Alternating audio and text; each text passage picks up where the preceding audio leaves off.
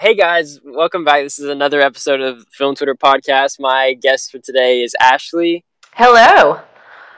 Thank you so much for being here. I guess I have a lot of different questions, and I kind of ask the same for the most part, but I'm gonna I guess I'll start from more basic one. Like, what kind of got you into movies? I guess. I don't really know. I mean, like, I always watched them growing up as a kid. I guess I found like a few that I really liked, and I always had like a fascination with it Yeah. in terms of actually like writing about it or, interacting with people online about it. I kind of fell into it, to be honest. Like, I had been on Twitter. Yeah, I'd been on Twitter since about like March of 2018, and it was just kind of like my own place to just talk to no one really, just get my own thoughts like out. Yeah, it was like Yeah. talking to a friend, but it worked for me.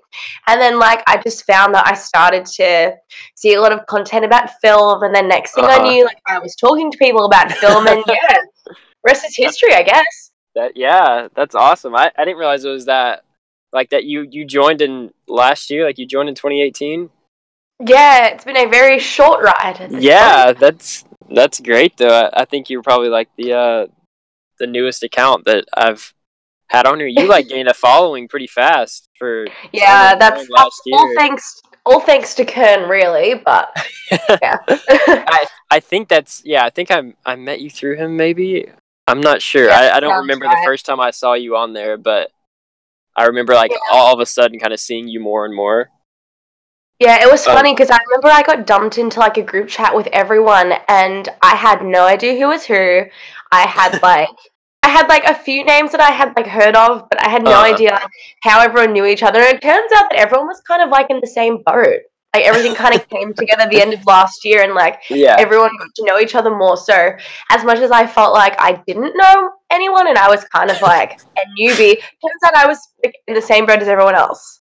yeah. And that one group chat that I'm in with you right now, that one I don't know a lot of people in there, but they all seem really nice and stuff. I think I think that was the first group chat I was added to, like outside. I'm in one other group chat, that's like kind of a film chat, but I got added in there, and I think that's the only one I've been in with you so far. Pretty sure. Yeah, I think it is too because you and Matthias are normally like a package deal. He's in Yeah, there a lot, so I'm like, if he's there, then obviously Chandler is there. yeah, we kind of are. That was like the thing is we started. Me and Matthias like have our own little group chat that has like 40 something people in there, and Mm.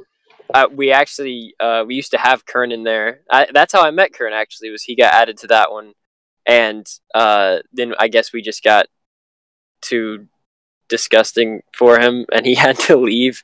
We make a lot of really bad jokes in there, and share I just think like that's like the backbone of Twitter in general. Like, it's yeah. not just us, though. We all make terrible jokes. Yeah. That was kind of the point. And then like he left one time and like blocked the chat or whatever.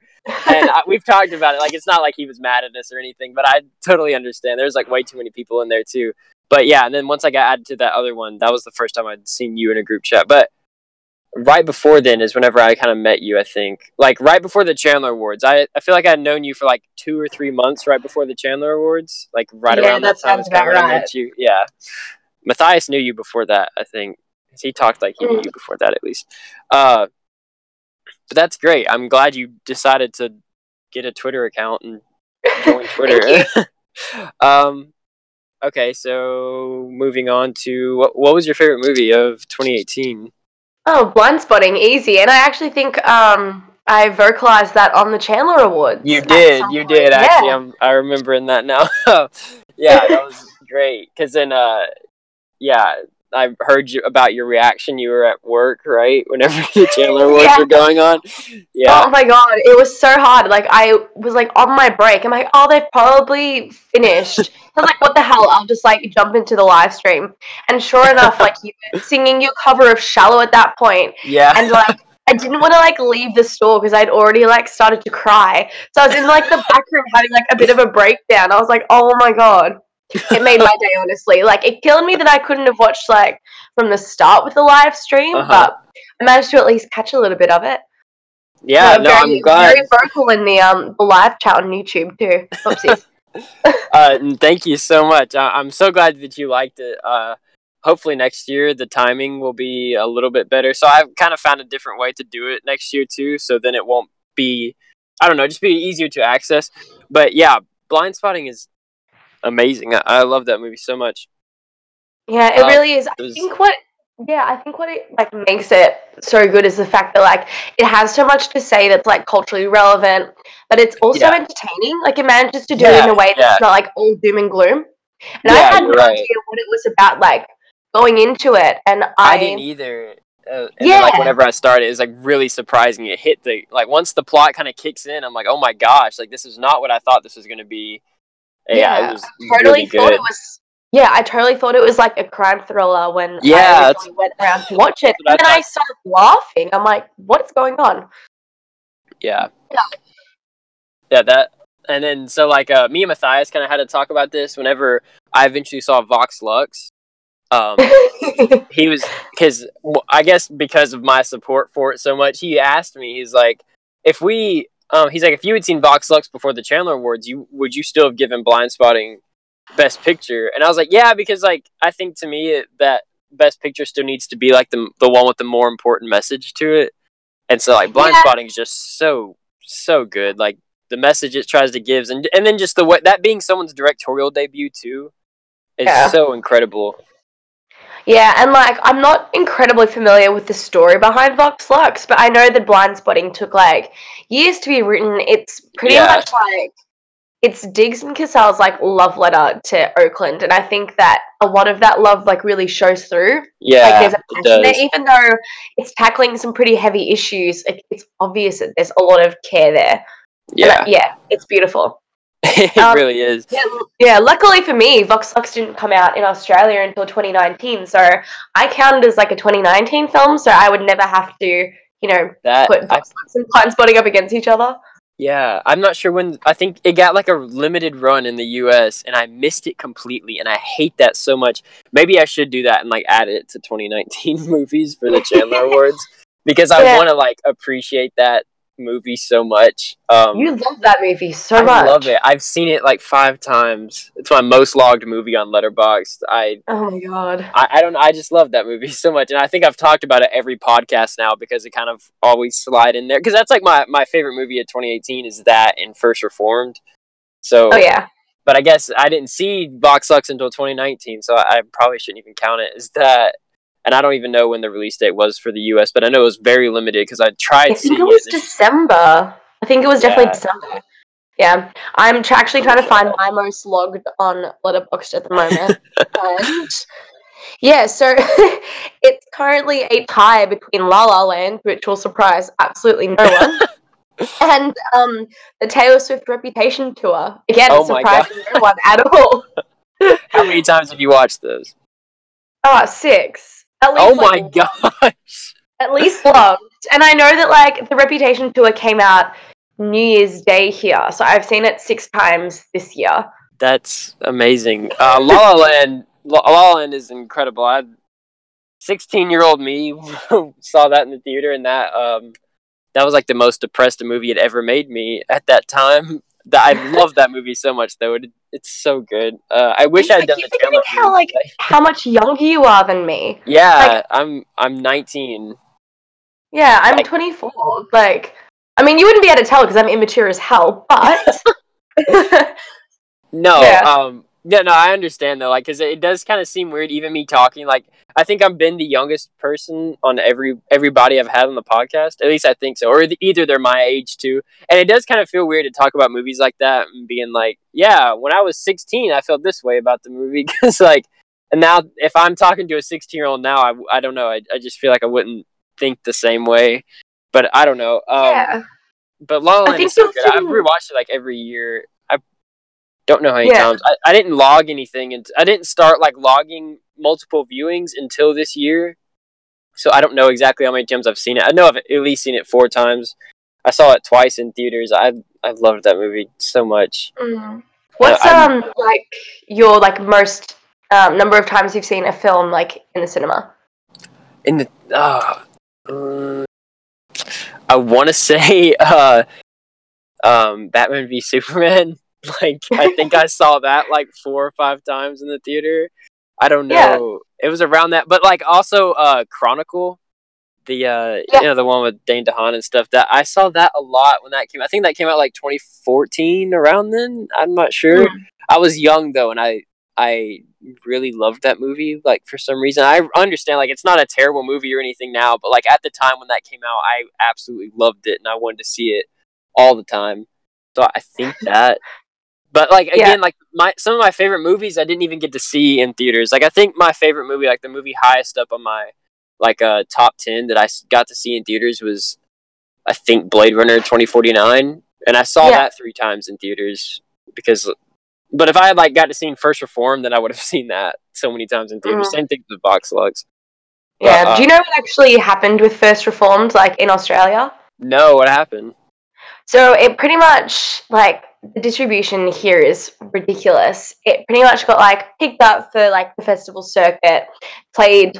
I'm pretty sure it played just Sydney and Melbourne. Universal picked it up, dumped it on DVD in like December, and then it started to get like award traction earlier this year, and they were like, "Oh shit! Like maybe we'll just throw it in Sydney for some special screenings to make up for the Wow. fact that we completely dropped the ball." Yeah, you guys think you have it bad with like limited releases? You've got no idea how it is here.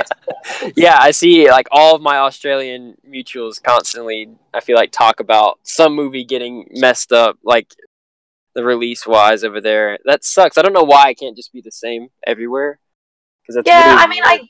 I guess it's just like in terms of what audiences want to see. But you know what? When you've Yeah. got like 8 cineplexes all around, and they decide that all they're going to play is Endgame and Yeah.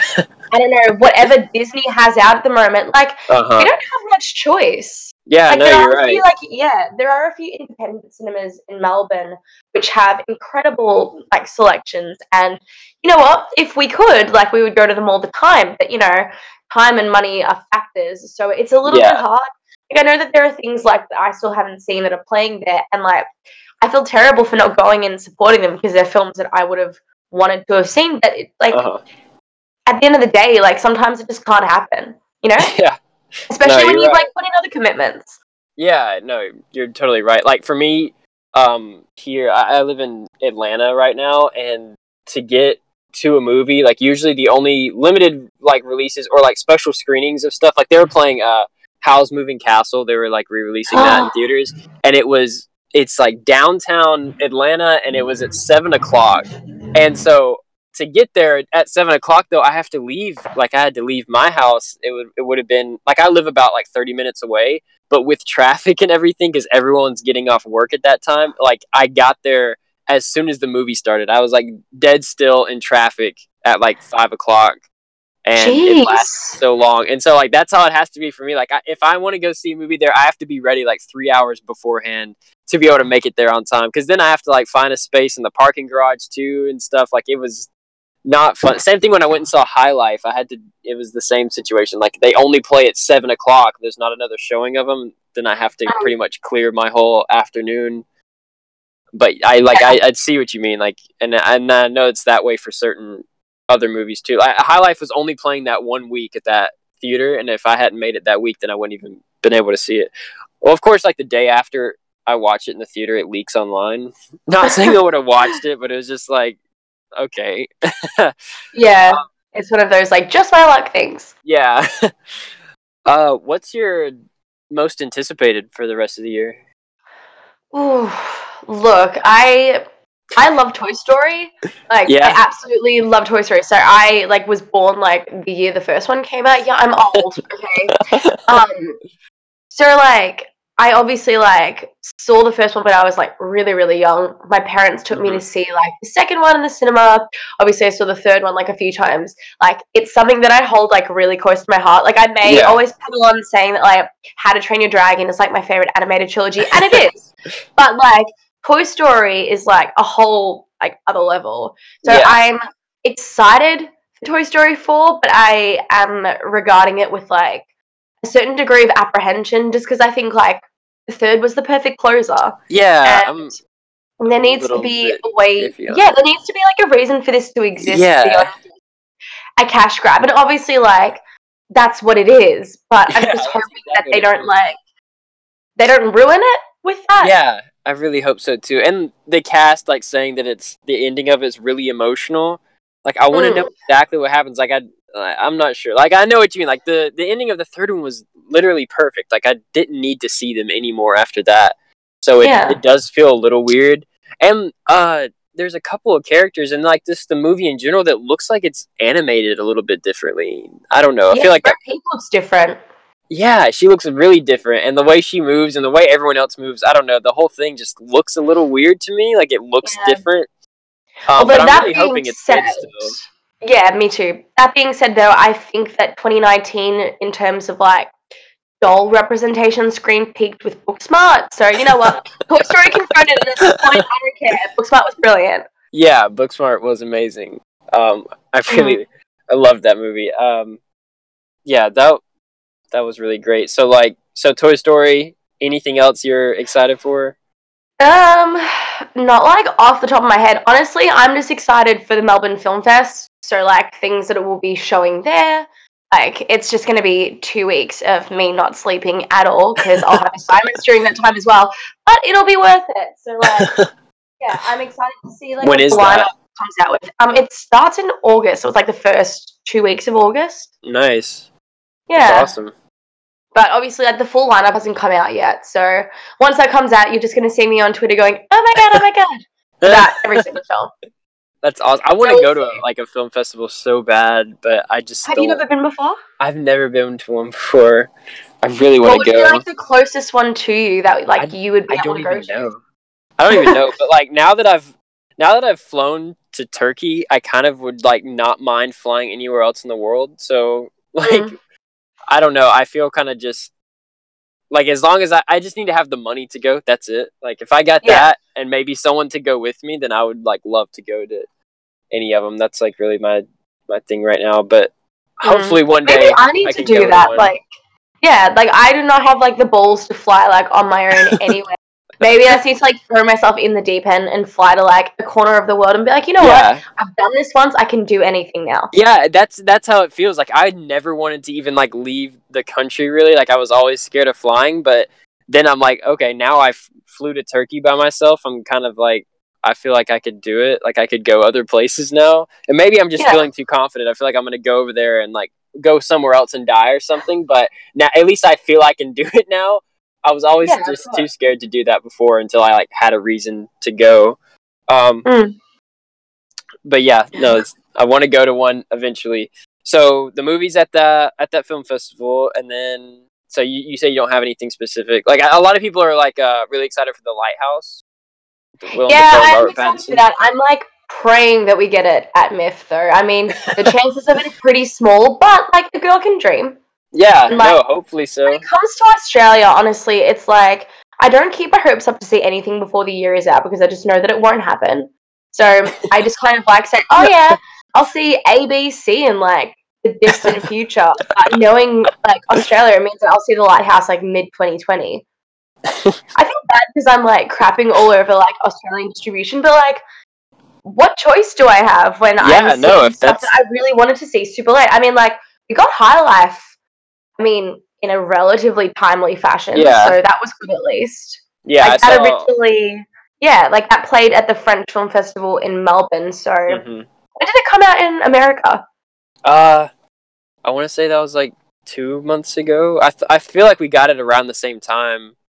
It wasn't that big of a difference, I don't think. I think it was a couple months ago. I'm not exactly sure. I mean, like I'm not 100% sure, but I know that I definitely saw it like in March. So yeah, no, I think that's when I saw it too. I would see it. I think that's when I saw it too. Pretty sure at least. I'm pretty sure. Yeah. So I'm excited for The Lighthouse. And then Uncut Gems. Did you liked Good Time, right? Oh my god, yes, I love Good Time. I literally that's my go-to recommendation for anyone. I've been trying to get my parents to watch it for months. To no avail, sadly, but I'm just hoping, I'm hoping that one day, they'll fold and they'll just say, let's just watch this film, and then they'll get blown away, and they'll come back to me, and I'll be like, oh, I'm sorry, what was that like? You want me to say I told you so? Yeah. Of course I will.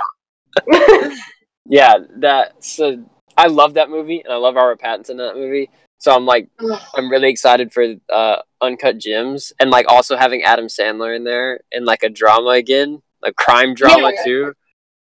Yeah.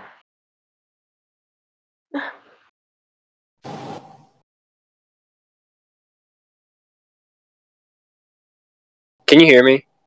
Yeah, I can hear you. I Sorry, thought you were someone dropped just out. No, that's yeah, okay. someone called me and it like messed up for a second. Uh, Oh, that's okay. You're so popular. I It was was just about to, Matthias. no, actually he called me just a few minutes ago though. I was just about to tell you that Punch Drunk Love is like my favorite movie of all time. So getting to see Adam Sandler again in like a drama is really exciting for me. He And did that something else dramatic. Was it Rain Over Me or something? Was I that don't the know. other I one? saw that the Merowitz stories or whatever he did a couple years ago. I'm not sure if he's done something other than that, like dramatic. I haven't seen like his whole filmography or anything. Yeah, I don't make it like a job of mine to make sure I see everything that Adam Sandler has ever done. So I'm really talking with like limited knowledge right now. Been burnt too No, many times. yeah. The only person like I'm trying to watch Ethan Hawke's entire filmography this year. It's the only Ooh, person I'm like 53% of the way through now. I've seen like 40 something of his movies this year. Jesus. Are That's you like logging all of fun. this? I'm loving him in all of this. I'm not. He's like in some really bad movies, but then he's in some like really good movies. And Yeah. Have you ever seen Predestination? yeah, I haven't rewatched that this year, but I watched it last year. That's Mm. good. Um, that's a really interesting storyline. I actually talked to Gia really likes that movie too. We talked about that on here. Um, but yeah, Actually, it was filmed by university. Like, I actually oh for was real? watching it and I'm like, that looks really familiar. I ended up Googling it and yeah, it was filmed in Australia, which I thought was really That's awesome. Hmm. That's really cool. My the film school I'm going to right now is Pinewood Studios, and Mhm. so that's like where they film all the MCU movies. So that's like all my teachers kind of talk about. Like we're like my class is in a sound stage right now, and so like at the end of like in game at least it says filmed at Pinewood Studios. So that's kind of cool, like to see that that's like where I go to school at. But yeah, that I understand. Yeah. I wish Ethan Hawke would do something around here so I could see him or something. I How wanted much him to know. how much of like your syllabus is like hinged on the fact that like the MCU was filmed there? None actually. My teachers like shit on the MCU like all day. Oh, My like really? my main teacher like I'm in lighting and electrical right now. It's like the course I'm in, and he hates the MCU because he's like they took it way too far when they started making superhero movies, when Disney started making superhero movies, because he gets mad that you can't have your phone on set. He's like, you're on set for like 12 plus hours and you can't pull your phone out, and he hates that. And he's like, and then they all come out looking like shit anyways. He's like, there's no point of, he's like, if you get hired by Marvel, I wouldn't do it. Like, he tells us that all the time. It's so Wow. funny. Yeah. And that's like literally where they film every MCU movie, is right there at the school. And he tells us that all the time though. He hates it. I hope one day he says it just like a little bit too loud and like someone hears him. Yeah, and he's gonna Just get to see how fired. like it would end up for him. Yeah, I'm not sure how that would go. I'm Yeah, he said he actually is retired now, and that's why he quit, is because they offered him a job on Black Panther and he almost did it, and then they said that he wouldn't be able to have his phone out, and Are you serious? yeah, well he's like Like, that's he why he said he wouldn't take it. yeah he's like he's in his like late 50s, and he says it's just because he has family and stuff, and he's like he doesn't want there to be an emergency and there'd be like no way to get contact to him, and so he says that's why he doesn't do it, which I you know it's I'm From not the sure way if that I you would turn initially it said down. it, it sounded like he just didn't want to be around his phone, which is like a very millennial thing. But yeah, Yeah, I yeah, it know. makes That's more what I sense. was thinking. And when he's like fine with us like having our phones out in class too, I think he understands that people have to talk sometimes, like to other people, but he still, he makes kind of a deal out of it. But yeah, I wouldn't understand. Like none of my high school teachers would have said anything like that. They would have hated it Mm. for anyone to be able to have their phones. But he's really kind of supportive of that. But Yeah. I forgot what even we were leading through that. Ethan Hawke. Somehow Ethan Hawke. Ethan Hawke. I guess I can go ahead and ask you. I have this written down for every podcast to ask them just because it is kind of my brand right now. What's your favorite Ethan Hawke performance? You dropped out. Hello? What happened? Can you hear me? Hello? Yeah, I can hear you now. I think you dropped out. I don't know what's happening. I have full bars. What was the last thing you heard me say? You were asking me what my favorite Ethan Hawke film was. Yeah. Pretty What's your sure. favorite Ethan Hawke performance? Performance. I mean, like, I can't really go past the Before trilogy because I think that, like, it's not even like a cop out answer. I genuinely think, like, because he was like so involved in like how his character talks, like, it feels so authentic. Yeah. Like, you could honestly have told me that he like was a real person and this was like a real problem that he was having, and I would have believed you. Yeah. Like, I honestly think like it's so good. And it really is, and that's a lot of people kind of say. A lot of people have said First Reformed when I've asked them that, but mine I think is always going to be Before Midnight, just because of that last scene specifically in Before Midnight. Oh my god, that kills me! It kills me. It's like real. It's so depressing to watch, but he does so good in that movie, specifically that movie and that scene too. You know what I actually like? What was like your ranking of like the Before trilogy? Because I know mine, you know. What is yours? But what is yours? So like Sunset, Sunrise, Midnight. Like, I do like Midnight. I just, my problem with it was, it's like, okay, this is probably going to be the last one, and I felt like there was too much time spent with like other characters, and that's obviously like by design, because it's like, look, they're at a point in their relationship where it's like they're married, they've got kids, they're like, like, it makes sense, but it's like, it feels like their own problems like pushed to the wayside so we can spend time with these characters that I don't really care about like at all. So I felt like it was like, it felt like there was a bit of treading water, whereas like Sunset just kills me. Because like kills me. Yeah, no, I agree. Like, I have the same exact ranking of those actually, because Sunset is literally perfect. There's not a single thing I would change about that. And then Before Sunrise is like, it's so cute and it's so just nice to see that happening and stuff. And that movie like really means a lot to me. I don't know when I'll ever be able to even watch that again. And then Before Midnight, I feel the same way. I didn't want to like speak out about it like on Twitter really, but I like the more I think about it. Yeah, the more I think about it, the more I'm like not that big of a fan of it. And I totally get what you mean too, is because, you know, we get the opening and then we get that little car ride with them, but then they go and they're like with their friends for like, it feels like an hour. The movie's like an hour and 40 minutes. Runtime. Yeah, the movie's like an hour and 40 minutes. They get in that hotel and they argue, and that argument is the movie. Like, that's the last that's the last thing we get with their characters, is they argue for however many minutes, and then they go down to the dock, and that's like the end of the movie, that little like, you know, by the water. And so I totally get what you mean, but I'm not a big fan of the way Celine is written in that movie.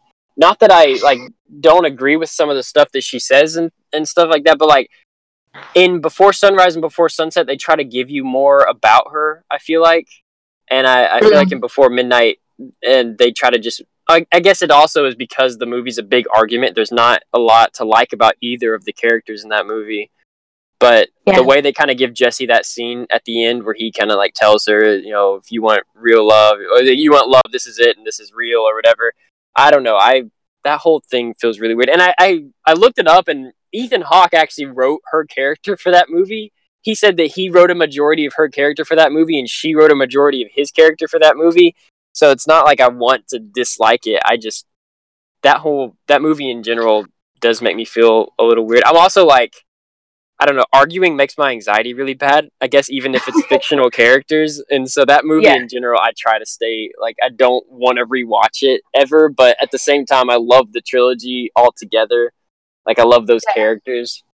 It's actually interesting that you say that now, because, like, looking at it from that perspective, I think that kind of it doesn't make me like it more, but it makes me understand it more. So I don't know if you've seen The Disappearance of Eleanor Rigby, right? Like I the one haven't. with you Yeah, haven't? no, I haven't. Okay, so it's like it's two films and it's about like the same Yeah. scenes, and like James McAvoy and Jessica Chastain are like a pretty much like a broken up couple, and pretty much like one film is told from like his perspective and one is told from like her perspective. There's like a cut up of it to make it like one film, which is Yeah. awful. So if you can like seek out like the separate ones, but pretty Okay. much like I noticed there were quite a few like continuity errors can bug me occasionally because it's just like it's not hard. Like it's not hard to like Yeah. make sure like you're fact checking across your film. Like it's not hard at all. Just take that little bit of extra care. But Yeah. in terms of these films, it was justified in that like the characters were perceiving each other in different ways. So like Okay. where Chastain's character may have thought that she was being like reasonable or somewhat logical, she comes off like appearing to McAvoy's character as like aggressive. So those Okay. slight like nuances and like Yeah. differences in performance make sense, and like I like it in that way. But I also think that speaks to the Before trilogy with like them writing each other's characters. So it's like Mhm. obviously like they've been playing these characters for years. They would know each other like well to a degree, but I think it also speaks to like I obviously don't know because I'm not married, but I feel like if you've been married for so long, you may know your partner really well. Yeah. There may Yeah. be slight discrepancies. Like, look, people change all the time, and people change in relationships, and people change in Mhm. marriages. I think that it makes sense in like they perceive each other different to how they actually are at that point. So like by Ethan writing her character in like a different way, it's like how he perceives Yeah. she would be like tackling that argument, and like that argument in general, like I never thought that would be a way that like Celine would handle something. But then also like I have a tendency myself to like if an argument is over, I will go back to like that final like so I knew exactly what she was doing, and I was like, Yeah. stop it, you're making it worse. Yeah, I think like it's an incredibly authentic fight, It is. although it's not like my favorite part of the series at all. Yeah, that's what it is. It's like I'm not like I love how real it feels. Like that part, that's great, and that's like a huge accomplishment on their end. Like that is really good. But at the same time, like I love the characters so much, so obviously I don't want to see them fight, but I still love like how well it's done. But Yeah. that's why I just prefer the other two. I still watch Midnight. Like I've seen it like 3 times, I think. I still watch it. I just the other two, I would choose them first over rewatching that Yeah. one. Yeah, 100%. My parents actually really love them too. My dad has not seen Before Midnight, but he loves the first two. My mum loves them all. So I've been My raised well. yeah, no, that you sound like you have like parents that have like taste. I can't show my mom. I tried to show my mom Punch Drunk Love, and she turned it off because the music made her feel like it was like never stopping. It gave her anxiety. And what was that? Oh my god. I tried making her watch one movie one time. I think it was Inside Llewyn Davis because she turned it off because it was too depressing. Like things like that, she won't watch. So it's kind of hard to get her to watch anything. Yeah. Funnily enough, actually, Mum texted me while I was at work yesterday, and she was like, "Oh, Inside Llewyn Davis is on TV," and I was like, "You need to like sit down and watch it immediately." And she liked it. Like Oh, that's great. it took it being on television for her to actually finally watch it, despite the fact that we've had it for ages. But you know what? I'll take it. It's fine. Yeah, no, that's great. I'm glad she liked it though. That's Yeah. awesome. What's like one movie that you're like parents, like you wanted your parents to love, but they didn't? That's a good one. Let me think.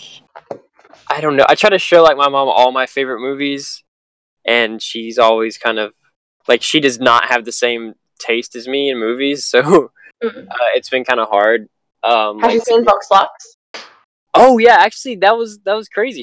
She liked Vox Lux a lot, which was really that was I a bit did of a not gamble, think. that one, I think. What'd you say?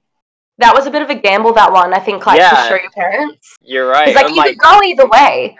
Yeah, and like my mom's like really big Christian, and so no, that part at the end where it's kind of like a twist of the devil being kind of like the puppet master of the whole movie, I was like really not sure she was gonna like that, but then she ended up saying that it was really well done. The twist was really well done and stuff.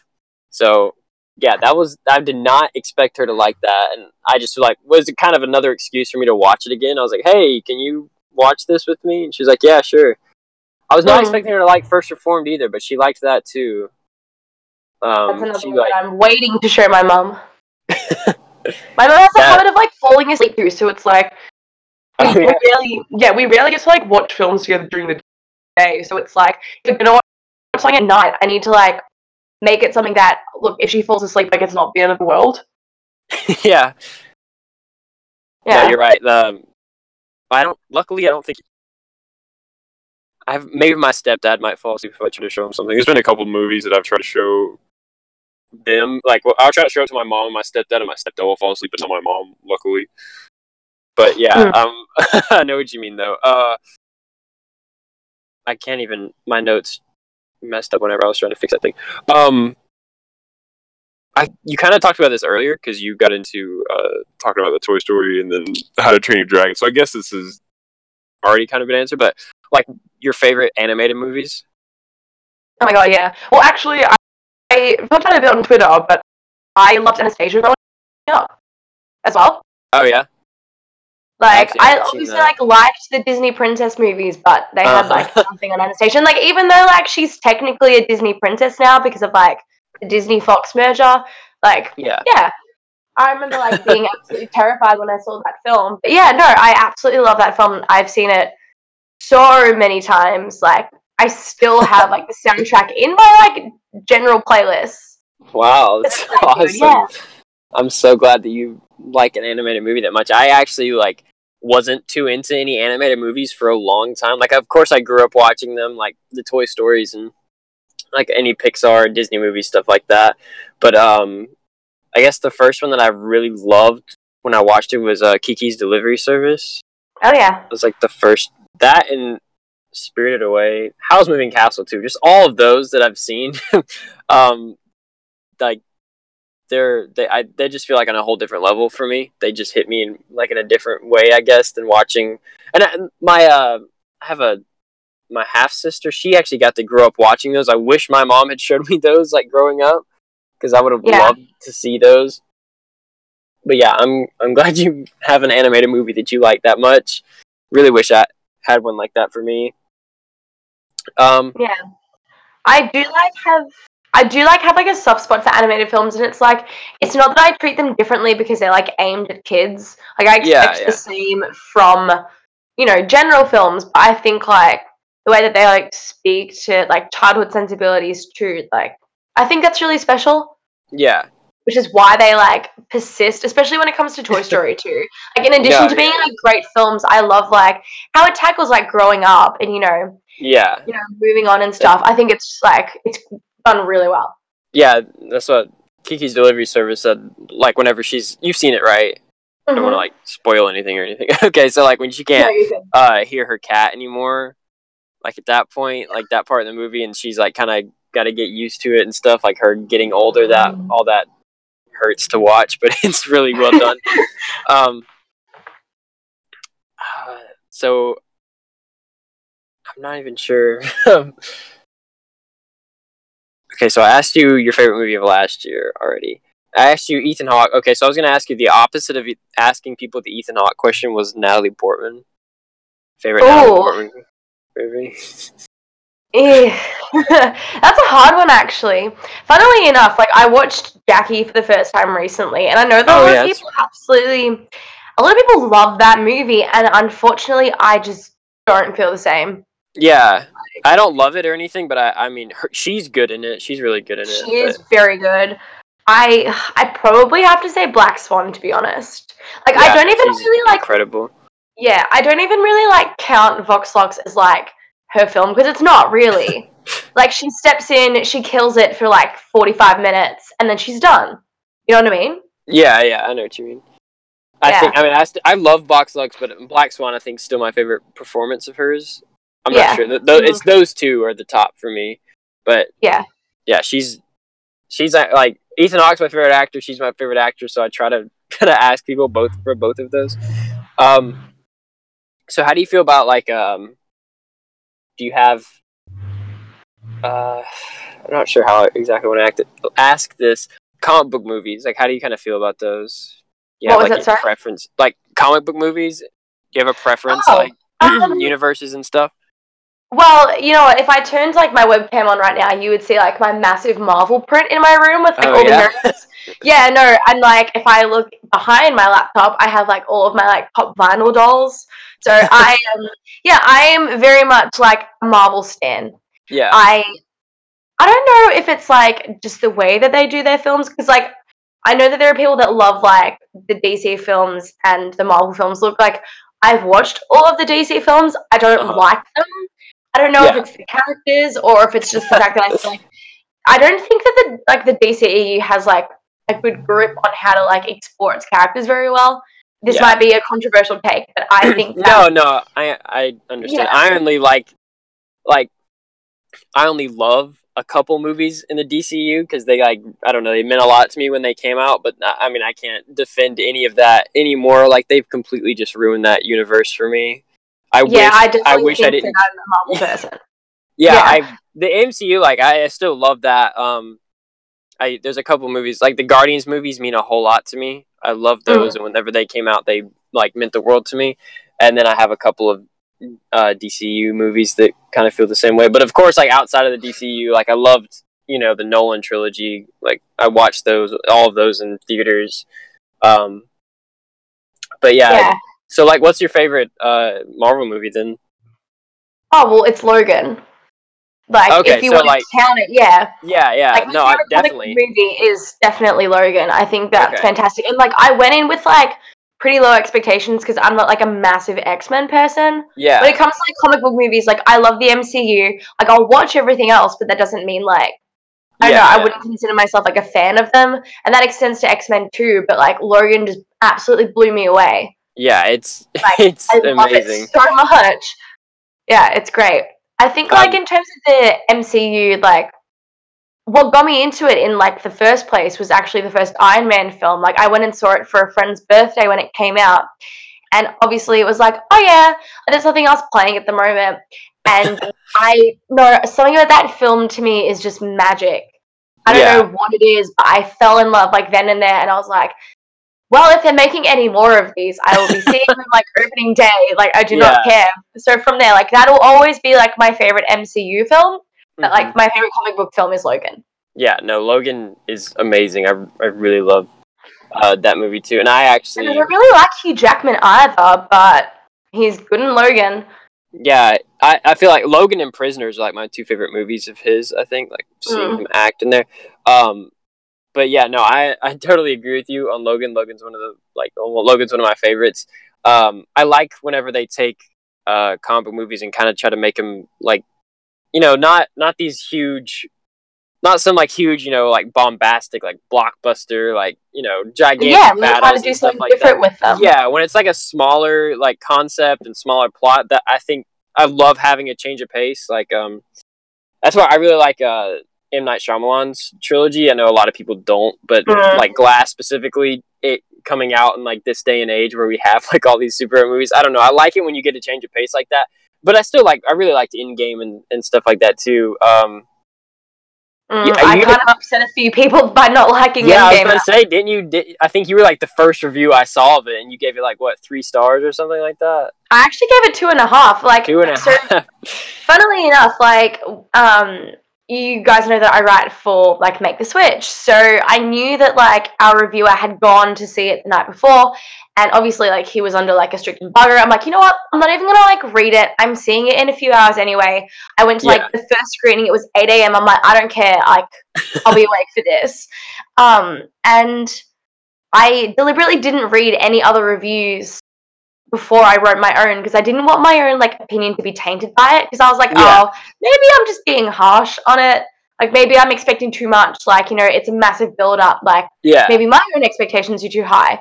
But then to see, like, other people were saying the exact same things that I was saying, it didn't really, like, validate me, but I felt like I wasn't being, like, deliberately contrarian. Because, yeah. like, I wanted to go into Endgame and think it was the best movie ever, but it just didn't do it for me. And maybe it's because, like, I'm that big of a Marvel fan that I was expecting too much, Expecting or more. Yeah, Yeah, and I just think that, like, I said this in my review, I just think that Endgame assumes it's going to be remembered as this big event, but I don't think it does anything to earn it beyond just being the conclusion. Like, Yeah, be a no, memorable film. Be Deathly you're Hallows right. Part 2. Like, it's not hard. Yeah, no, you're totally right. And one of the things for me is like I feel like a lot of it in there is kind of rushed. Like Mm. they it's really fast paced, even for a 3 hour long movie. I feel like it's really fast paced, and exactly what you mean. Like it doesn't like I feel like it tries to fill the movie with a whole bunch of like fan moments instead of Mm. like other scenes that would fit in there better. And I don't know, like I'm me being a big fan of the Guardians. I love Infinity War, and I definitely like it a Infinity lot War better is so than good. Endgame. Yeah, and so like getting to see Yeah. everyone together in Infinity War, I like that a lot more than Endgame. Not, I mean, I love Captain America and Iron Man, and I like the conclusions that both of them got. Um, but also just like the way the Guardians are handled, even in that like the scene where Peter and Gamora see each other for the first time is extremely Mm. disappointing. I hate the way that was played off. And there's just a couple other small moments about characters in there that I really feel like they kind of did wrong. And yeah, Yeah. I gave it 4 stars initially, like whenever I watched it, because it is like this huge. It like I understand what you mean. Like I'm totally on board with everything you said.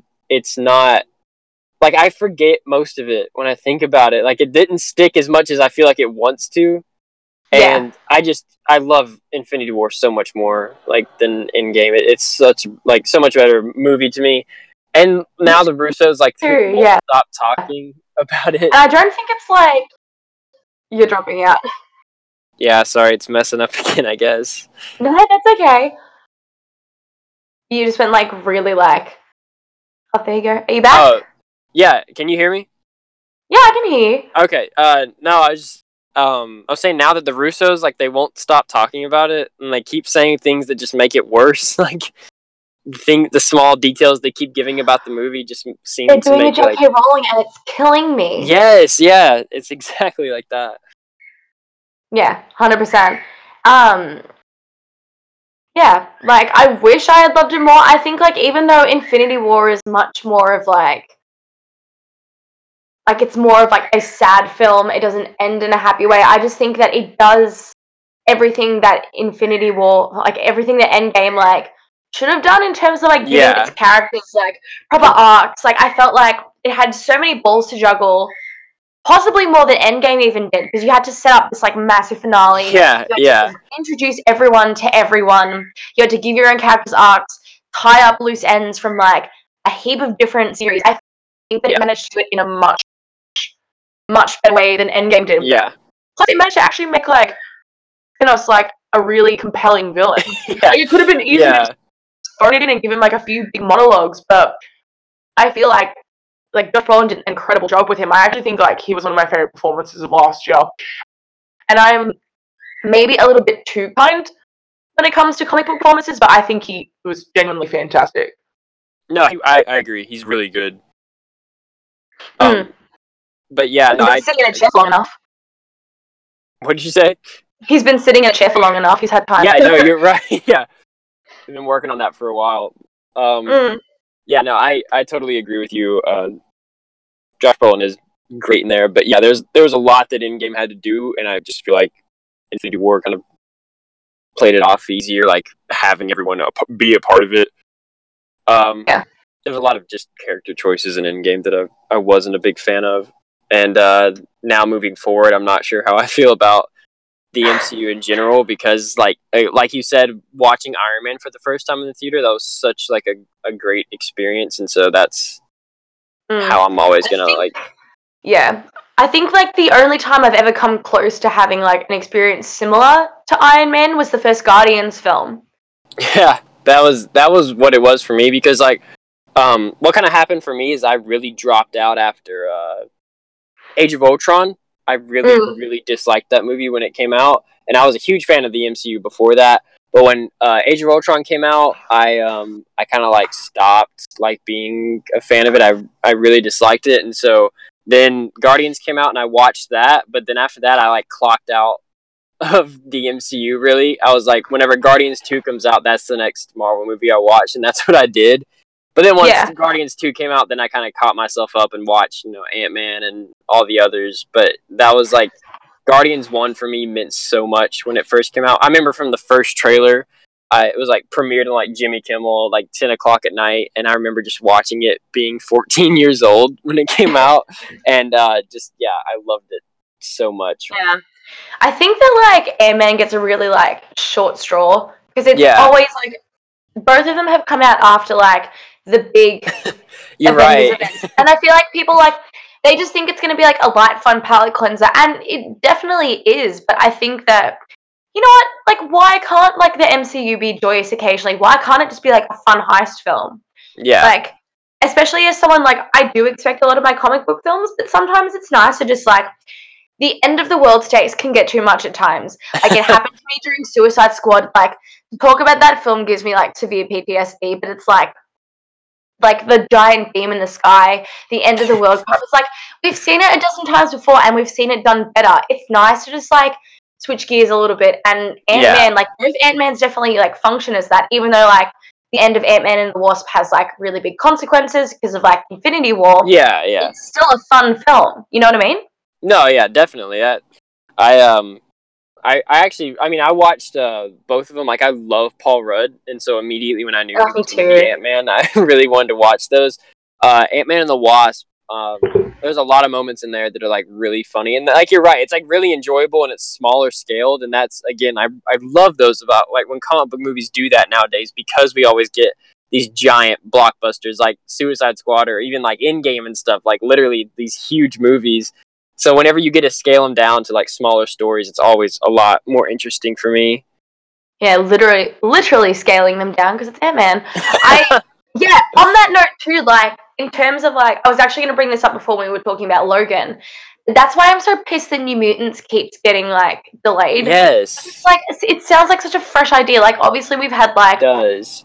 we've had similar like superhero horror films. I haven't seen Brightburn, but it sounds like it would be in a similar vein. But it's like it's the X-Men, and from what I've seen of like the promo material, it looks like somewhat promising. So it's been something that I've been really anticipating, and to see it just keep getting like delayed Yeah, it and keeps getting reshot and delayed. delayed.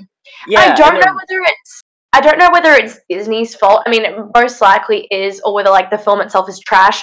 But the premise is interesting enough that it's like I wouldn't mind seeing like different genre mashups. Like we've done the big superhero films so many times. Like I've said this on Twitter quite a bit. I think that like now is the time for the MCU to get weird. Like you've got your audience trust. You're gonna get the box office. Like I know that like the formula works. Like don't fix it if it's not broken. But it's like now's the time to experiment. Like people are starting to get bored. Like you saw what happened with like the whole Captain Marvel thing, which I think that Captain Marvel is like good. That's it.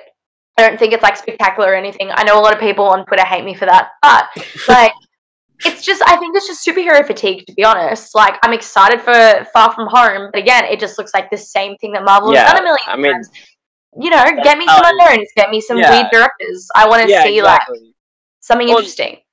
That's exactly how I kind of feel about it, and not like trying to dig into like some deep like theory like tinfoil hat or anything, but like the woman who they originally tried to get to like do Black Widow even, and she turned it down because she said they weren't going to let her direct her action scene. Yeah, and that's stuff like that that really rubs me the wrong way, because I want a weird director or somebody who has like a really outspoken style. Like I want them to get like an MCU movie, but I'm just afraid of how much it could get watered down a little bit, and I don't want that at all. Like I would want it to have like their stamp on it, because like I'm really curious to see like what Edgar Wright would have done with Ant-Man, like his original idea for it and stuff. That whole situation it's like what could have been. Yeah, so I understand exactly what you mean, and I didn't see Captain Marvel either, and I'm probably not gonna. I mean, I'll watch them when they like. I think Captain Marvel's out now, like on digital, so I could watch it now. But I'll probably see Far From Home. Like again, like it's just like individual like solo films like that don't do much for me right now. There's no, I mean, really, comic movies in general right now, I'm kind of like feel weird about them, I guess. I saw Shazam, and I really liked Shazam because that felt like it was going to be a little bit different, and that was a fun time. I think it was just like it was a superhero film with like gleeful abandon. Like that's what we want to be seeing. Yeah. So I feel I guess a little bit of superhero fatigue. I saw Dark Phoenix last night, Oh and God, how was that? that really makes me not want to watch a superhero movie. That was really bad. And that sucks because I was gonna say this earlier. I grew up watching the X-Men movies. Like I'm pretty sure the first superhero movie I ever saw was the first X-Men movie. So Mm. like I grew up watching these, and then to see that that's how they're gonna go out with it is extremely disappointing. I don't know Yeah. why they let that be someone's directorial debut. That was really rough. But that I really feel makes me like, not want to watch them.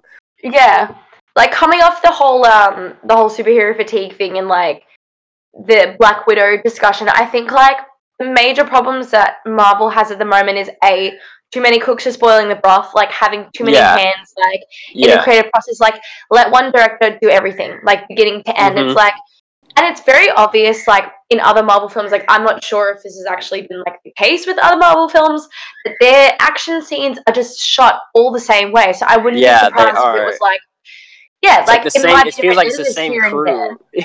Yeah, Yeah, it literally feels like it's like, okay, shoot the film, we'll put it in the Marvel machine and we'll spit out our version of the film that you are making.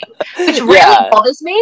Like none of them recently have had much personality, which is what I really yeah. liked about like the first Guardians film. And like Hmm. obviously we didn't have that, prior knowledge of what the MCU was like with the first Iron Man, which is why it works so well Yeah, for me. But like, not only that, but I feel like there are a limited number of ways that they're going to take Spider-Man post Tony passing. And like, look, I don't mind it because Spider-Man has always been like a younger character. He's grappled with like sense of identity, like the responsibility he has to be like a good person, and like hmm, obviously that ties into like, you know, him trying to move on without his mentor. yeah, yeah, Feels like Far From Home can only really go in like one way with its plot in terms of exterior. And I like, look, I'm excited to see it, but I just know what I'm going to be getting. And at yeah, that point, it's like you don't want your like. I don't think it's a good thing to have audiences knowing what to expect. They should go into a Marvel film expecting a good time, expecting good action scenes, and that should be it. But nothing else should be going in with them prior. If I know yeah. like exactly how your plot's going to play out, why am I paying money to see it? Give me a reason to go and see it beyond just the fact that I love this series. Yeah, no, you're right. I actually Yeah. have a not even like talking about superhero fatigue. I kind of in a way have Spider-Man fatigue specifically. I've enjoyed him. I enjoyed him a lot in Infinity War. Not a big fan of Homecoming, and I mean he's not really in Endgame that much. But like the thing is with me, and it was the same with Batman for a while, is I'm like I loved him in Spider Verse. I loved seeing the older version of Peter Parker, and that's kind of what I'm looking forward to. Like if they eventually, of course Tom Holland's is going to get older and older as it goes on, but I just like even seeing Miles or somebody. I don't know. I just feel Yeah. like we got so many Peter Parkers, and within like a 10-year span, we had 3 different Peter Parkers, and they were all like high school age, and that it was the same thing with Batman. How we kept kind of getting like almost mid-30s Batman for a while there. I mean, like that's all how all the old ones are, and then Christian Bale's is the same way. So like whenever we got, I know you're not a fan of him, but like whenever I got like the BVS Batman, it was just interested me more because it was an older take on the character, like someone who had been that character for a while, and so I kind Yeah. of would like that's why I like him in Spider Verse so much because I like seeing he's like divorced and he's like older and stuff, and it's just to me it adds more to the character seeing it like that. And it's not Yeah. that I have anything against him. I'm not like hate Tom Holland's character, like Tom Holland's Spider-Man or anything. I just am excited to see like them finally taking in a different direction. And I'm not too Yeah. big on the way I feel like they made him really reliant on Tony, and that whole thing is kind of weird to me. On this one, when he's like mourning him, that's different. But like in Homecoming, I wasn't a fan of the way they kind of made him like he didn't have any of his own stuff. It was kind of like all made by Tony Stark, and I Yeah. wish it was like I wish it wasn't like that. But at the same time, it doesn't like make me hate that movie or anything. I just personally didn't enjoy it. But yeah, Yeah. so that's I don't know. I feel weird. I feel that way about a lot of heroes too. I feel like there's always a new direction they could kind of look at them at. Kind of Yeah. like what they're doing with the Joker movie. Just like a different way to take the character, pull them out of that, like, the element they're usually always in. I don't know. I'm so apprehensive about that, like, big time. Yeah, I'm like just what? worried. I'm so worried. About Joker? Yeah, about Joker. I just, Yeah. look, from the trailer, it looks like it's going to be... It doesn't look like I know what I want from a Joker film. It doesn't look like it's going to be going that way, and it sounds it sounds so princessy, like, oh, this isn't what I want, like, screw No, this. I But understand. I think, like, you've got such a complex character.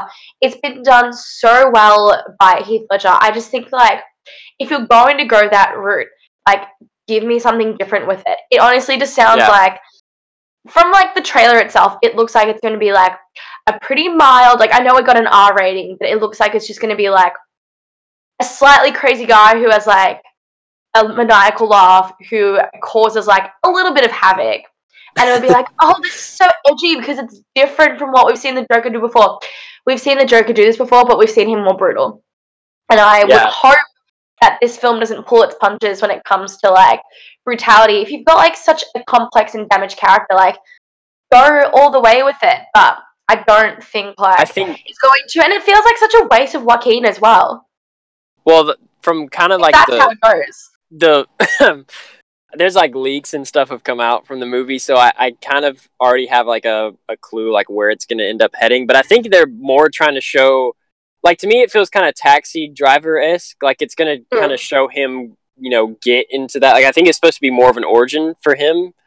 I mean, I haven't seen the movie, so I don't know. But, yeah, I mean, I get what you mean. We have, like, seen him do a lot of this stuff before. But I'm still just excited. Like, him not being attached to Batman is what kind of makes me more excited about it. Like, him not having, you know, some big, like, enemy he has to fight. I mean, I guess they could still have someone in there, but just them taking him out of that, like it being some Elseworld story, is what kind of makes me interested in it.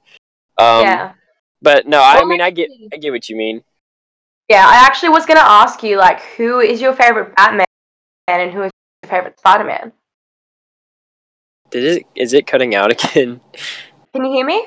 Okay, I can hear you. You said who is my favorite Batman and who is my favorite Joker? Your favorite Batman and your favorite Spider-Man, yeah. Oh, my favorite Spider-Man, okay.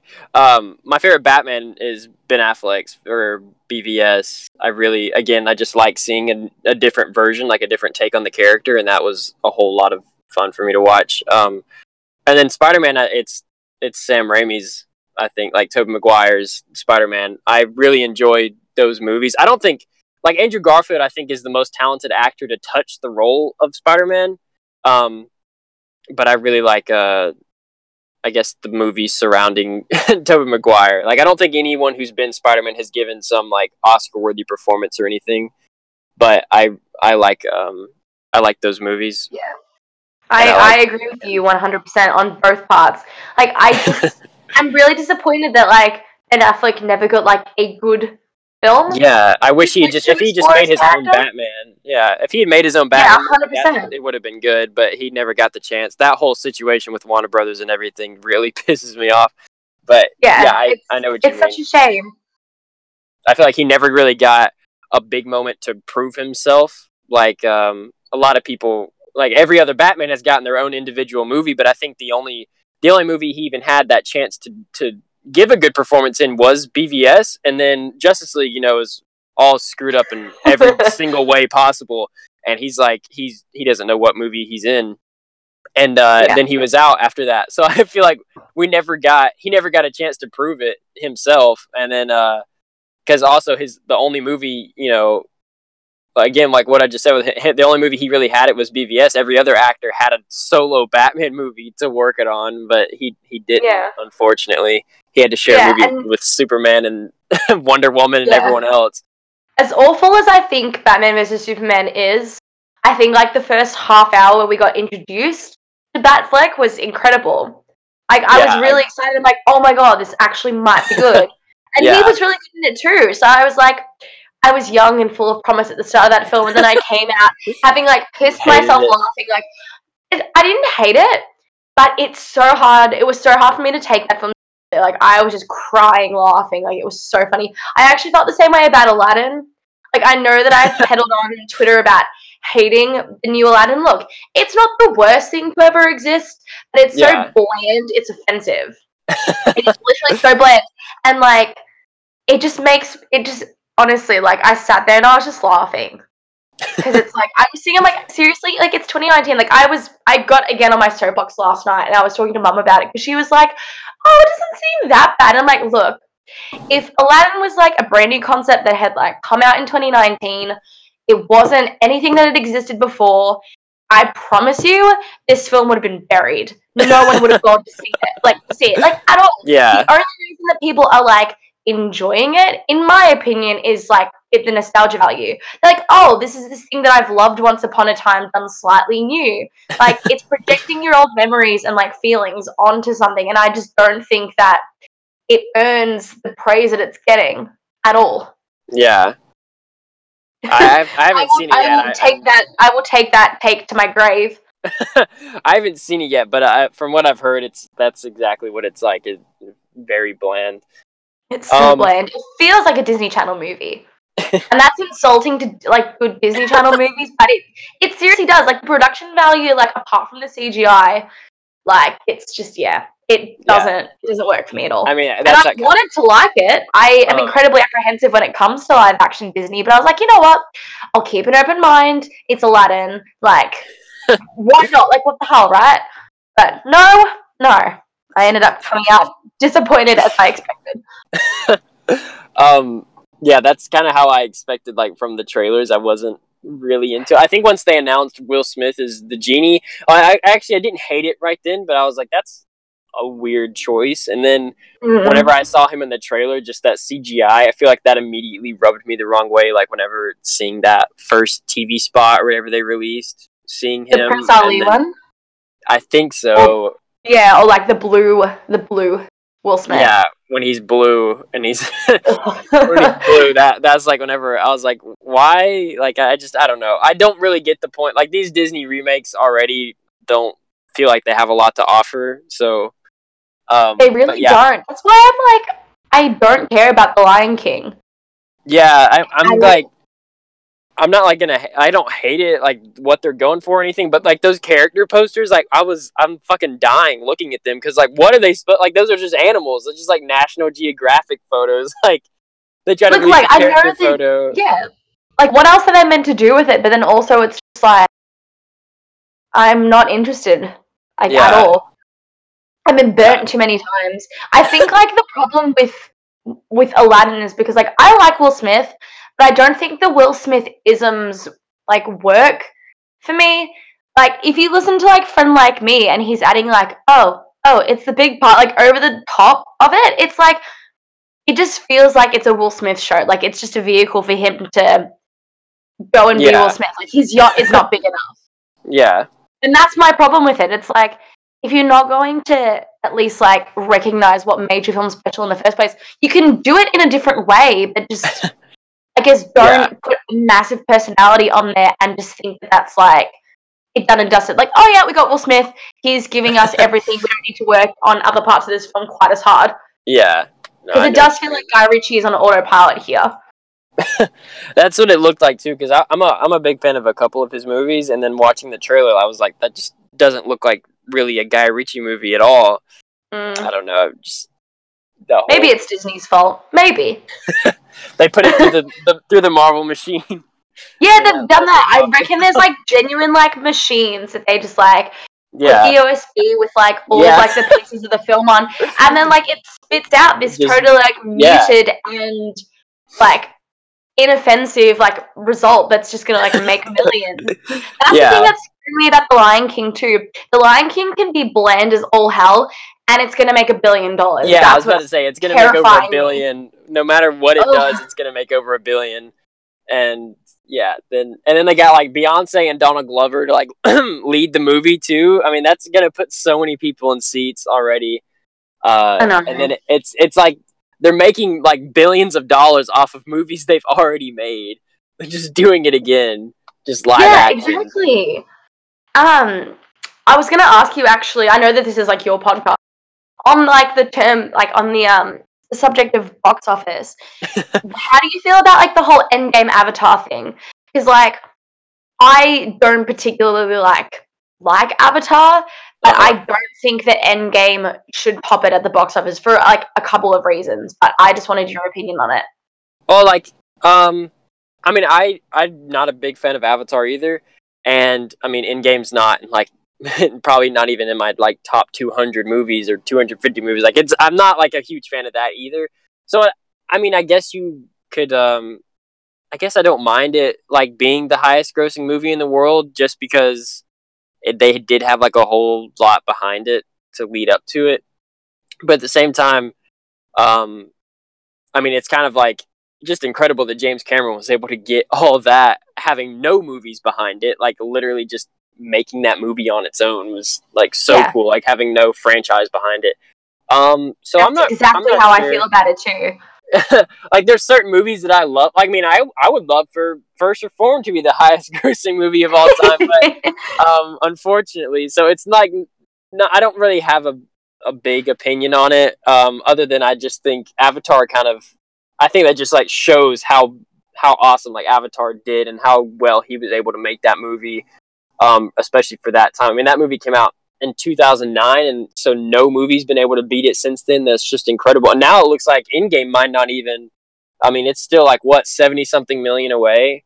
It's like that's just crazy. Like it has like what over 20 movies behind it, and it can't beat this movie that came out over 10 years ago. That's just so cool to me. But yeah, I'm not a big fan of like really either. So I don't know. I don't have a strong opinion on one or the other. I'm actually like pulling up like the top grossing films of all time list just to see like which of these we actually like. I feel like a lot of it is like top grossing films of all time. Here we go. Alright. Yeah, there's not usually a lot of really good movies on there. No, unfortunately. I'm pretty sure like one of the Jurassic. Yeah, like Jurassic World is on there. Okay. Highest grossing films. Okay, so you've got Avatar, Endgame, Titanic, Star Wars The Force Awakens, Infinity War, Jurassic World, 2012 Avengers, Furious 7, Age of Ultron, and Black Panther. So Harry Potter's been edged out of the top 10. Oh, I think the only movie on there that I would ever sit down and like, I want to watch this is a fun movie, is The Force Awakens. Other than that, I don't. That and Infinity War, I think, are the most deserving on that list, probably. Yeah, me too. Those are my favorite. Those are my favorite two out of that whole thing. I think Force Awakens is a lot of fun. I think J.J. Abrams did good on that. And then Infinity War, I love seeing everyone interact in there. So, yeah, This is not a great list. This is not a great list at all. Those are like, I really dislike a lot of those movies. Like, I'm not fond of a lot of those movies. So, what makes me really upset is that Jurassic World: Fallen Kingdom isn't.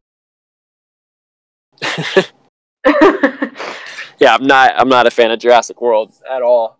No, really dislike both of those.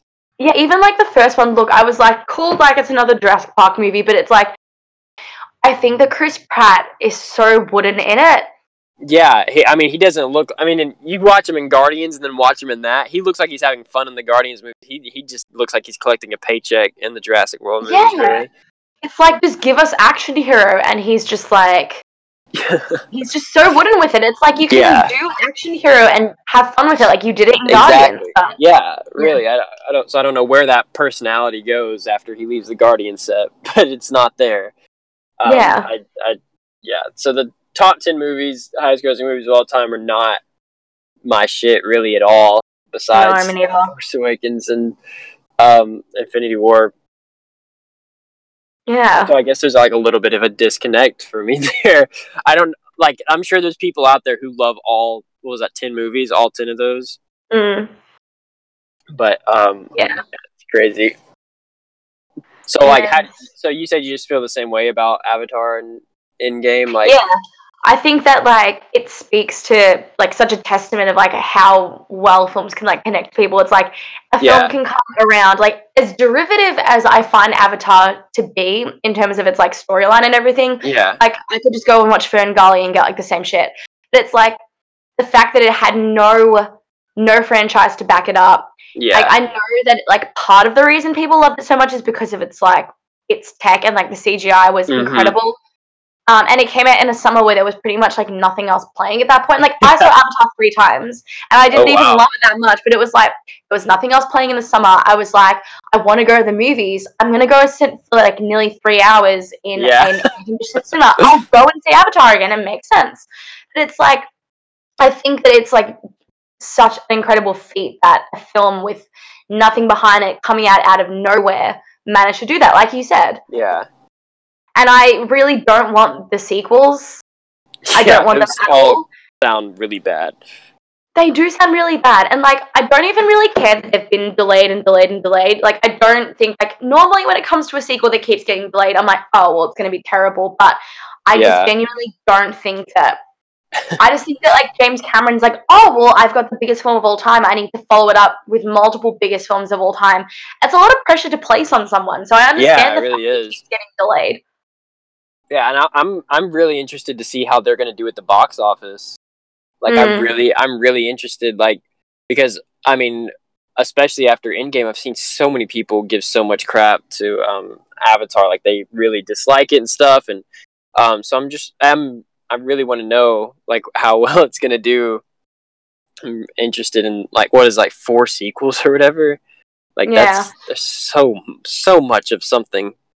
I'm still looking at this like top grossing list, right? And like I think there's maybe like 1, 2. There's probably like maybe about 10 of these are actually like original films, and the rest are like sequels or reboots. Yeah. And most of them are Disney, actually. Like in terms of like its animated classics. I mean, Zootopia is on here as well, but it's like I don't know. Like, obviously, like, it makes sense that sequels, like, you've got that hype. People want to go and continue on with these characters, but it just kind of, like, it makes me a little bit disheartened to see that, like, you know, people don't want to go and see original stuff, at least from, like, this box office list at the very least. Yeah, no, you're right. No, you're totally right.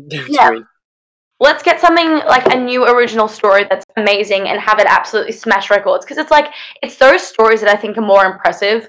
Yeah. And, like, you saw it with the Endgame stuff. It was, like, after 2 weeks, it started to slow down its box office, and people were like, oh, it's a disappointment. Like, are you serious? Like, it had the biggest opening of all time. Please shut up. Really.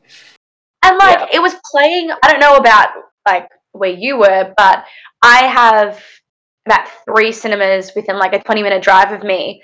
And the one closest to my house, it's 8 screens, and apart from Endgame, for like the first like week or so, 3 other films were playing with 1 session per day because all of the other sessions were just Endgame.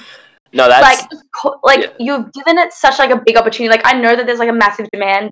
Of course, it's going to be playing on all of these screens, but it's like if you've got so many screenings, there's only like a certain amount of people that want to go and see it. Yeah. See it again. Like, you may not fill up all of these sessions, and that's not a disappointment. It just means that everyone has seen it.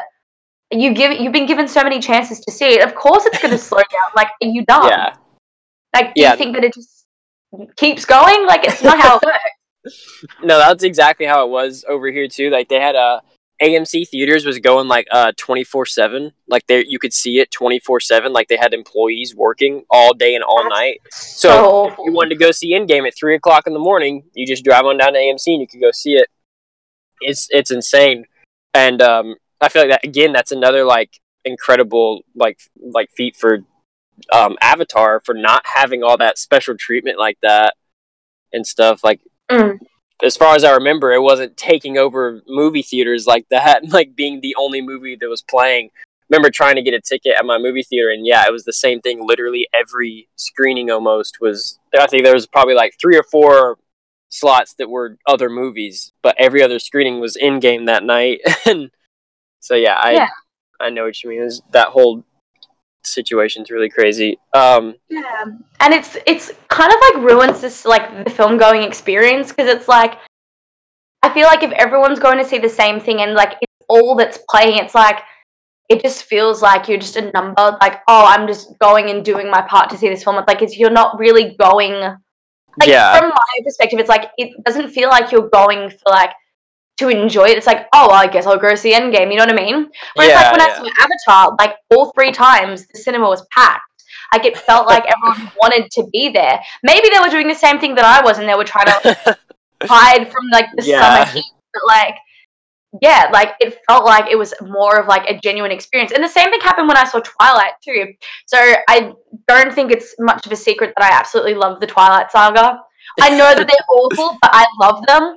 I saw the first one twice opening weekend, and both times, again, like, the cinema was full. And it was like, it felt fun. Like, everyone was, like, there to, like, have a good time.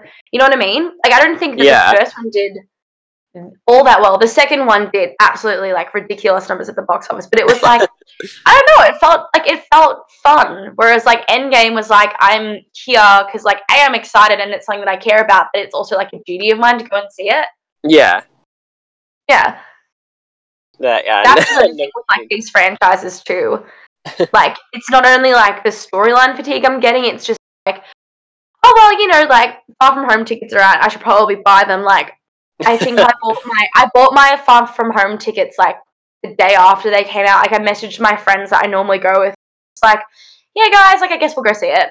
Like, you know. Yeah.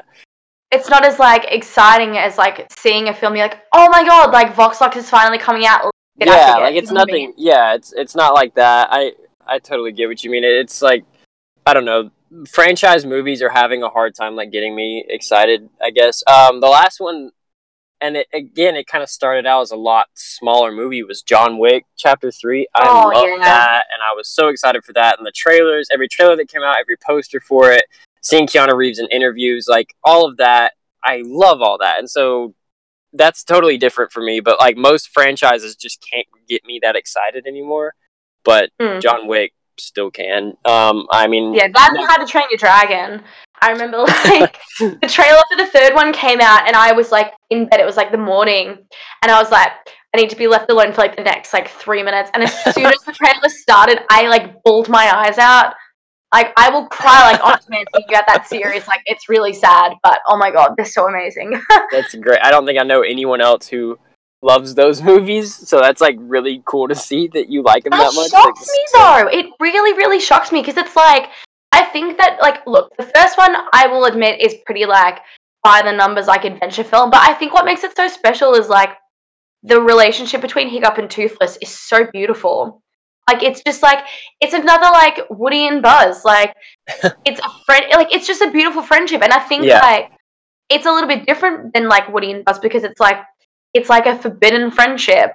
Like, it's like, it just speaks, like, how, like, connected they are, that it's like they can, like, transcend this, like, you know, generations long history of, like, dragons and humans not getting together. And I think what it does well is, like, I'm sorry, I'm gonna keep talking about this forever. No, go ahead. The second one, I think, like, I think I was maybe, like, 15 when the first one came out. So, like, I was probably, like, venturing away from, like, my want to go and see, like, animated films, like, a lot.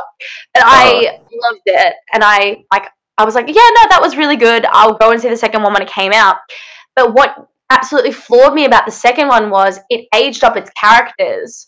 And they were teenagers now. And not only did it, like, have a respect for the fact that its characters were older, it had a respect for the fact that maybe its audience was older too. Like, I was 18, 19 when this, like, the second one came out. And it was so much more emotionally mature. And I think that that's, like, a problem when it comes to, like, animated films. Like, we've got, like, Inside Out. We've got, like, films that tackle, like, more adult subject matter. But I think that it's so respectful of the fact that, like, its audience is older. It's not pandering to, like, younger themes and ideas just because it's a children's film. Yeah, and I felt like I haven't seen the second one, so that actually really interests me. I might watch the second and third. I've seen the first one, but I haven't seen the second one. I cry like an absolute bitch in the second one. Like, it's awful. Like, I remember I went and saw it with, like, two of my friends, and I was like, I actually, like, nearly moved away from them because I was crying, embarrassed them, and, like, yeah, it's really awful. But, like, the third one as well. Like, even though, like, the third one kind of goes, like, back to basics, and it's like, it's a basic love story, it's still really mature, and it, like, closes the series in a way that I think that is so beautiful. And I haven't seen done in a really long time. Like, DreamWorks knows that, like, this is its crown jewel. Like, fuck Shrek, honestly. Like, Shrek is fun. It's like, my problem with Shrek is, like, it's fun because it's, like, adult humor.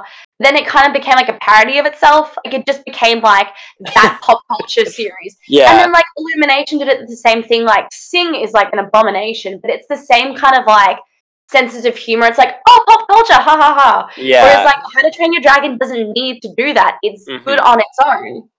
So, yeah, like, please go and see these films if you haven't already. Everyone listen, because they're incredible. I will try to watch both the second and third. Man, I might as well just watch all three of them again, just so I can. I saw the first one in theaters. They just ruined me. I guess we've been talking for like a little bit over an hour now, so I guess I can go ahead and kind of wrap it up. But I'm glad you just talked about How to Train Your Dragon. That was great. I'm glad. I want people to get on here and talk about what they're passionate about, and I know you like those movies, so thank you for that. Thank you for being on here in general. That was so much fun to have you on here. I love that. Yeah, thank you for having me. I actually had like a huge list of people that I had considered. A lot of people kind of got upset when I didn't have them in my original announcement video, unfortunately. And that made me feel really weird about doing the rest of this, but I had a huge list of people and I was reading them off to Beza, and she actually told me, you specifically, that I should try to get you on here. And I was like, hey, she's on my list already. Sweetie. Yeah, I was like, she's on my list already. I'll ask her. Like, so, yeah. I like the fact that people really want to get involved with it, and really appreciate you reaching out to me about it. I think that, like, it's good that everyone wants to get involved. I don't think it's like just because it's like, oh, I want to be like involved in Chandler's stuff. Yeah. I think that it genuinely comes from, like, we talk on Twitter all the time. Uh-huh. All of us having a chance to talk about stuff that way, but it's like few of us get the opportunity to talk about films elsewhere, so it's like a different way for us to talk, which I think is really special. So I understand why there's such like a high demand to like be on here. Yeah, I changed it from 8 guests to 16 guests because so many people had DM'd me asking me to be a part of it. So then I changed it to 16 guests, and now it's going to be 2 episodes a week instead of just 1. But I mean, no, I love that people want to come on here and talk about movies, and I love talking about movies, obviously. So like, it's a whole lot of fun. But just, yeah, thank you so much for being a part of this. It really means so much to me. Thank you for having me. Somehow I've been able to get all of my favorite people so far have agreed to be on here, and that like means the world to me. And so like everyone I asked luckily has said yes, and that really it just means so much to me. I love that's the same thing with doing the Chandler Awards. I just love involving like all my Twitter friends in something. And I have some people that I wasn't even mutuals with are gonna are on here. Like I've recorded an episode with them just because I want everyone to kind of get their voice out there. But yeah, just thank you so much. That was so much fun talking movies and stuff.